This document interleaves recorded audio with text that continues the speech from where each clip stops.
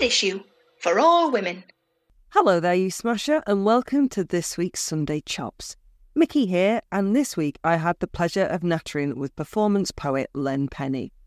I first started following Len on the social media, to be precise, what was then Twitter, where she's got a big following, although not as big as her TikTok audience, where she's a bona fide star, but I just can't. Anyway, I started following her for her Scots Word of the Day videos, which remain a delight and an education. Big recommend. And so I was chuffed to hear she had a book coming out. Her debut poetry collection, Poyums, is out on February the 22nd, which, if you're listening to this fresh out of the box, is this coming Thursday. I am definitely still butchering that title, by the way, even though Len kindly explained it's Poe like Edgar Allan and Young like that was tasty. My apologies to all our Scottish listeners. Luckily, Len's very good at saying it, obviously. Len's poems cover a lot of ground, from depression and mental health to misogyny and abusive relationships. If that all sounds bleak, well, the topics are, but Len's honesty, rawness, humour and playfulness with language make the poetry anything but, as you're about to hear for yourself. Len, hello! Hi, how's it going? I'm all right, thanks, but we don't need to talk about me because as we're talking, on Thursday the 15th of February, your debut poetry collection, Poyums, launches tonight at the National Library of Scotland. How are you feeling? I'm so nervous. I'm so excited, but I'm so nervous. I can't wait for it to start. So the adrenaline turns into like useful energy instead of just vibrating me with just excitedness and awkwardness. Do you know how it's going to go? Do you know what sort of format it is? So I'm on with Susie Briggs, who's the new Scots Screever. And so I know I'm in very capable, very professional hands. So she's going to guide us through a bunch of different topics. And hopefully I'll manage to give some semi-sensible answers. Do you think Susie's worried that you're going to be after a job, though?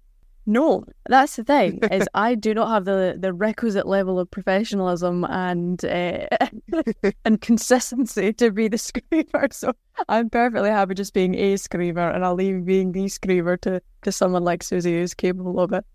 Before we chat more about Poyums, and for the listeners, I apologise. I'm hoping that Len's going to say it at some point, but you all know what my accent is. It's this. I first started following you on what was then Twitter for your excellent Scots Word of the Day content. Please, can I have a Scots Word of the Day? So I'm just choosing it now, actually. I haven't chosen it yet for today. I'm thinking of going for something about being excited. I did that yesterday, so I'm trying to switch up so I'm not repeating it, but consistently I have just been excited about things because so much has been happening with the book that I feel like I'm repeating myself by saying, hey guys, this means excitement, this means excited, this means to be excited, this is a phrase which means to be buzzing. So I'm still in the process of choosing it, but it's been so long. Like I'm really struggling to find different ways of articulating the same concepts because I like to keep it relevant to how I'm feeling at the time. Mm-hmm. So recently, with everything that's been happening with the book, that's been excitement and nervousness and all these wonderful emotions that are full of energy. I think movement verbs are ones I use the most. So like things like weak or breenge. But I mean, people always ask me in interviews, like, what's your favourite Scots word? Which is a difficult question for me to answer because, if I asked you what your favourite English word was, I think it's difficult for people because they don't tend to think about language in terms of prioritising it and having a preference for words. They just fit the context. But one of the Scots words that I really like the most is sgliff, which is a pretty nondescript word, which means to like thinly slice something. And you might look at that word and think, well, it's not evocative, it's not, particularly spicy, it's not a particularly interesting word. But for me, Scots is so intrinsically linked to memory and to people. And so for me, the word sgliff conjures up this like very, very fundamental early childhood memory of sitting on my papa's knee as he was spliffing an apple for me. So, just that feeling of movement, the sort of embodiment of language as it relates to emotion, because that's an act of love, it's an act of care. I'm perfectly capable of eating an apple, it's something that you do for someone because, you love them. So for me, that word is just so intrinsically linked to love that it's my favourite. That's really lovely. And a huge part and heart of your poetry is your use of the Scots language. And it is clearly really important to you. I feel like you've already started to answer this question, but why is it important to you? I think because it means so many things to me. For me, Scots is family, it's home, it's place, it's identity, it's emotion. It's my formative years were very much shaped with this kind of bilingual Scots-English upbringing. So for me, I couldn't write poetry without using Scots because it feels so natural to me and it feels so much a part of myself that to take it out and to remove it would have been kind of disingenuous. I'm always quite conscious of the fact that there's not a lot of Scots speakers out with Scotland, and the majority of my audience is from out with Scotland. So I've tried to make the Scots in Poyums in the book as accessible as possible so that people can just pick it up, and if they've never come across Scots in their life, they can access it in a way that feels not too challenging and not too much of a stretch. For me, writing Scots is so much more emotive and evocative, and there's a real kind of, when I perform, there's a real kind of embodiment whenever I use Scots, because it feels so much more like the oral posture, the sounds that exist in Scots and not English, that sort of thing. For me, it kind of evokes this real poeticness. And I think, you know, it's drawn on kind of a rich literary history. There's so many Scots language poets. Susie Hobbs-Auchty later on, absolutely stunning writer in Scots. And, you know, it's such a pleasure and a privilege to be able to meet some of these people, you know, because I think people might think of Scots poets as being Burns and his contemporaries and like long past people who are no longer with us, but the modern contemporary Scots writers that I'm getting to meet and getting to talk to, it's amazing. I'm such a fangirl every time I meet them. I'm like, hi, how's it going? I love the joy. The joy is so contagious. And It's also, amazing. I think I saw in an interview that you mentioned that the use of Scots is getting rarer, and there's a class aspect there, and I love that you're bringing that to the fore. When you start to study linguistics, every structure becomes exposed and every structure becomes a point of analysis. You know, unfortunately, there's so many prejudices that intersect when it comes to talking about language. And I'm always very careful to identify and understand where those prejudices are and where they show themselves. And with Scots, a lot of the time that'll be class. But you also get a racialised aspect when it comes to Scots, because some of my friends who are Scots speakers and have been Scots speakers since the day they were born, you know, they're third, fourth, fifth generation Scots speakers, just because of the colour of their skin or, you know, their surname or the fact that their parents have moved here, their grandparents have moved here. They're not seen as being Scots speakers. They're seen as having adopted or affected Scots. And I'm always very, very conscious of the fact that Scots is for everyone. You know, it's a learnable, teachable language, but it's also a language that belongs to everyone. Nobody ever comes into my comment section and tells me that I'm not someone to whom Scots belongs, even though, you know, my dad's not from Scotland. But they would just as easily go into the comment section of someone who's a person of colour living in Scotland and tell them that they shouldn't use those words, or they don't belong to Scotland, or that Scotland doesn't belong to them. And for me, I think that's just another intersection of prejudice. So yeah, class is a massive, you know, stigmatised point when it comes to Scots, but also things like race and then gender as well. Because Scots speakers who are women are masculinised.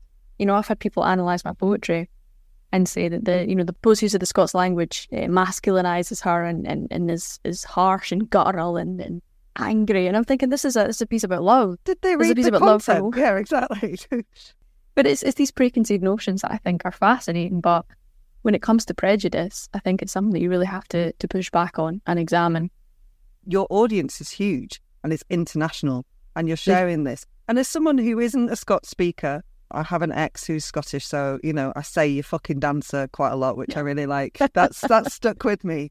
Thankfully, the only thing I took from that relationship. But reading your book, I've got to admit, I immediately went to the back to see if there was a glossary. But then the more I got into it, the less I needed to check what was exact meaning of that word, because it's all there in the context, in the poetry.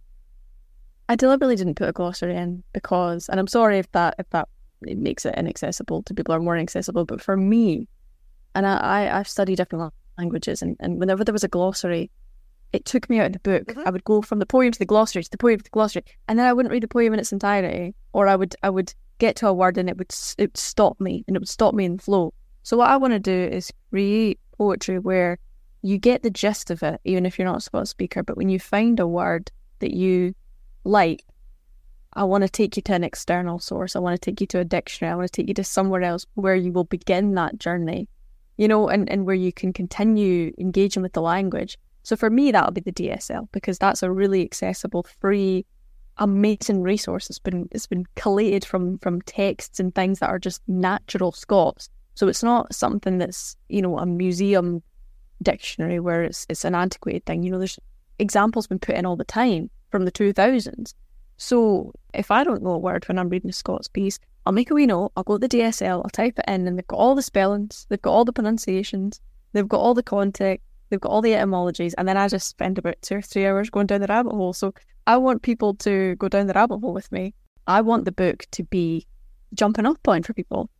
I think also your use of Scots, because your poetry is so personal, which might, I'm sorry, sound like a really stupid thing to say to a poet, because most poetry is very, very personal. But the poems in Poyums covers a lot of ground and emotions: depression, misogyny, domestic abuse, hashtag not all men. I'd add hashtag but pretty much always a man. It's all very, very personal. So first of all, I want to say I'm really sorry that you've been through that. It fucking sucks.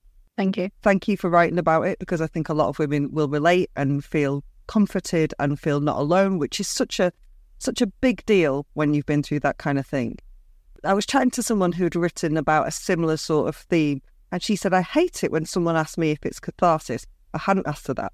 But she said, because it's not, it's just revisiting trauma. And so for her, delving back into it was something she had to do, but it wasn't like, and then it was all done and dusted. So I think it takes courage to revisit that kind of experience and make it art. Is there a sense of you taking back ownership of those experiences? I think for me, when it comes to catharsis, I think we as a society look at catharsis as a one-time thing. It's a release, and then that's it. You've released it, you've healed, you're done. For me, catharsis is very much an ongoing process. So, writing it felt cathartic. I got a lot out, but it didn't help. Like, it wasn't therapy. I'm very, very conscious to not say writing is my therapy, because my therapy is my therapy. It's in therapy, crying and unpacking and unpicking and analysing and going over. That's the therapy. The medication was a therapy. The poetry was just having something to do. It was just a task. My brain, when it's not busy, it does all sorts of terrible, terrible things. Oh, hello. Yes, that's relatable too.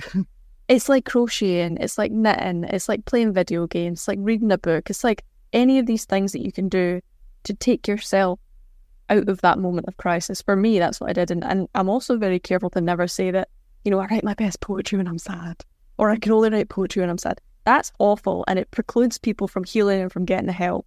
You can write just as well healthy as you can unhealthy, but you might stick around and write more if you're healthy. So I always encourage people, one, not to rely on art as a source of healing, because it's not. It's a great tool, but it's not the entire toolkit. Mm-hmm. And also, don't intrinsically link your suffering with your art, because you can get healthy, you can get better, you can heal and still produce art. I'm a lot better than I was when I wrote the book. I'm still going to write good poetry. I'm very, very conscious to tell people, because it's like the suffering poet, it's like the suffering artist. You have to be on the brink of despair and destruction in order to write your best work. No, get healthy, get happy, surround yourself with people that you love, and you'll still be great. You're not great because of your suffering. You're great in spite of it. I've got to say, on the back of that though, it did still make me laugh a lot. Not necessarily the content, but you were a very funny woman, and that comes across even with these painful topics. I try really hard. Well, it works. I try so hard to make everybody laugh. All right, Mickey here with an advert for BetterHelp Therapy Online. You all right? Such a small question, and sometimes such a big question too, eh? Now, regular listeners will know I am no stranger to depression, and while over time, and with the help of some decent counselling and brilliant friends and family, I've established a toolkit to help when the constantly dripping tap of life gets a bit too much.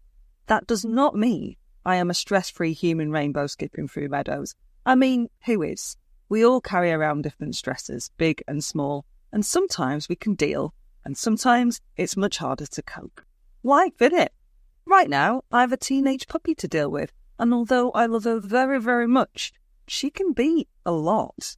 There, said it.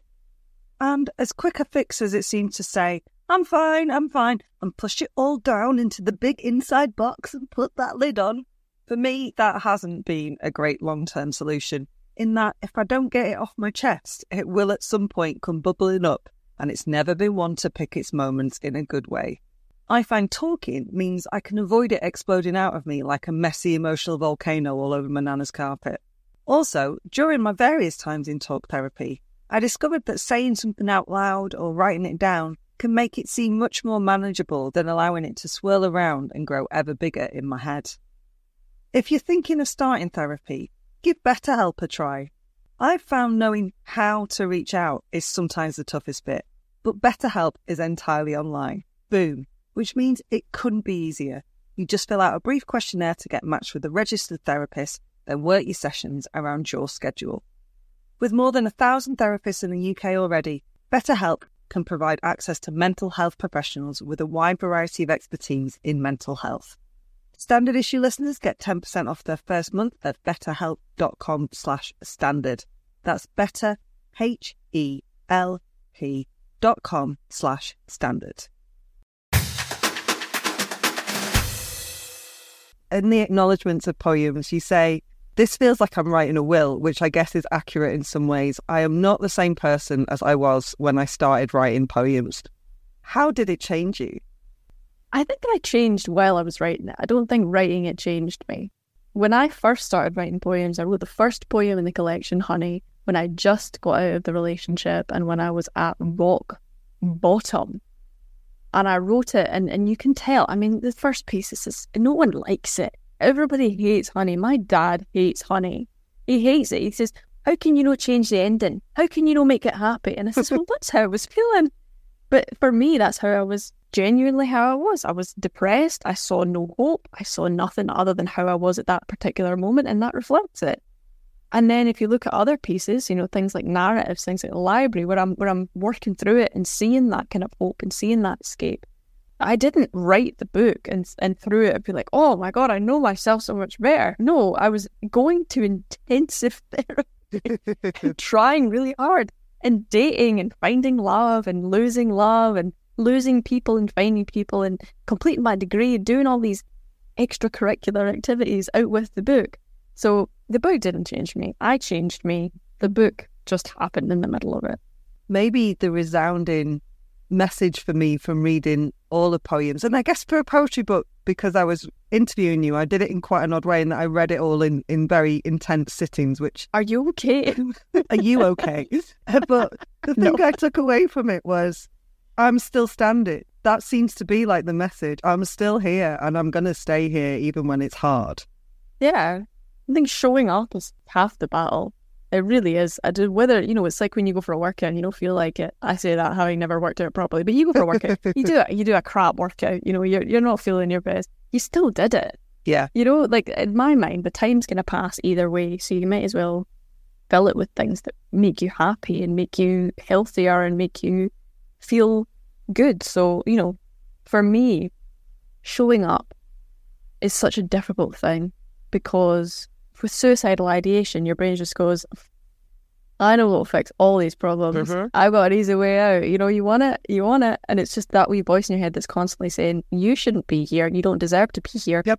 You're giving the world a gift. You're treating the people around you kindly by leaving because you feel yourself to be a toxic presence. You feel yourself to be something that's poisonous and detrimental to the safety, the health and the happiness of those around you.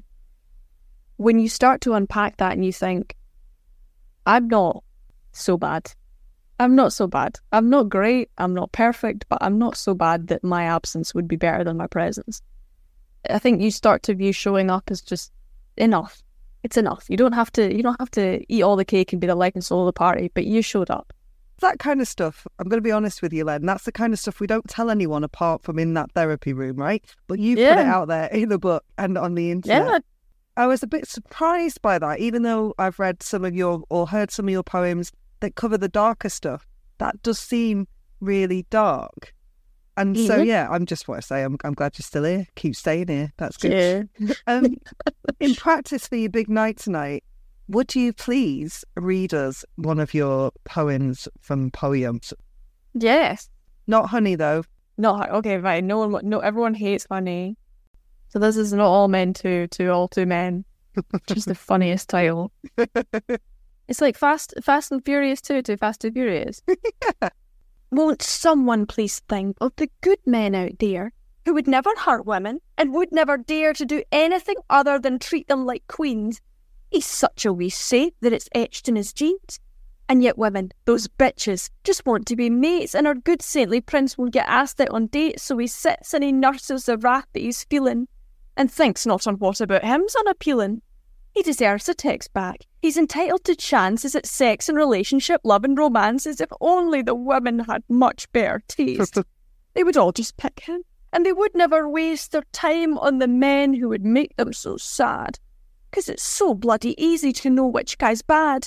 So ladies, when hurt by abuse, cheats and lies, spare a thought for the real victims, all the nice guys. That one did not go down well on the end. Oh, really? Yeah, weirdly enough. The nice guys did not act very nicely. The phrase friend zone for me is one of the most damaging. There's so many of my friends are guys. I don't view their friendship as a consolation prize. I don't view their friendship as a second place, or, you know, even if I've had romantic feelings towards someone, they've turned me down and we've been friends. It's the relationship that I cherish, not the relationship that I resent as a sort of barrier to not getting what I want from them. Like it's Absolutely. It's such a weird way to look at women, as kind of anything other than sex is just subpar. Yeah, and this whole idea that men and women can't be friends. I don't get it. It's just bullshit, isn't it? It's just bullshit. Len, thank you. Poyums is published by Canongate on February the 22nd.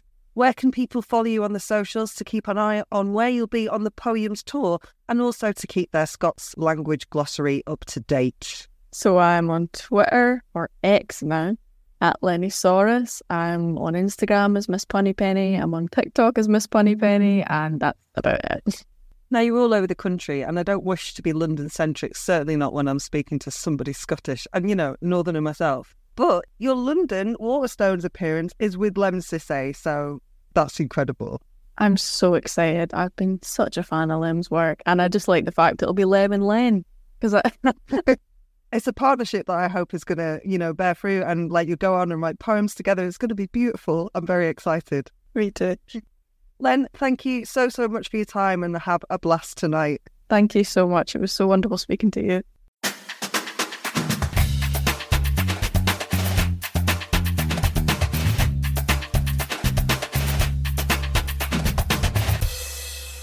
Standard issue for all women.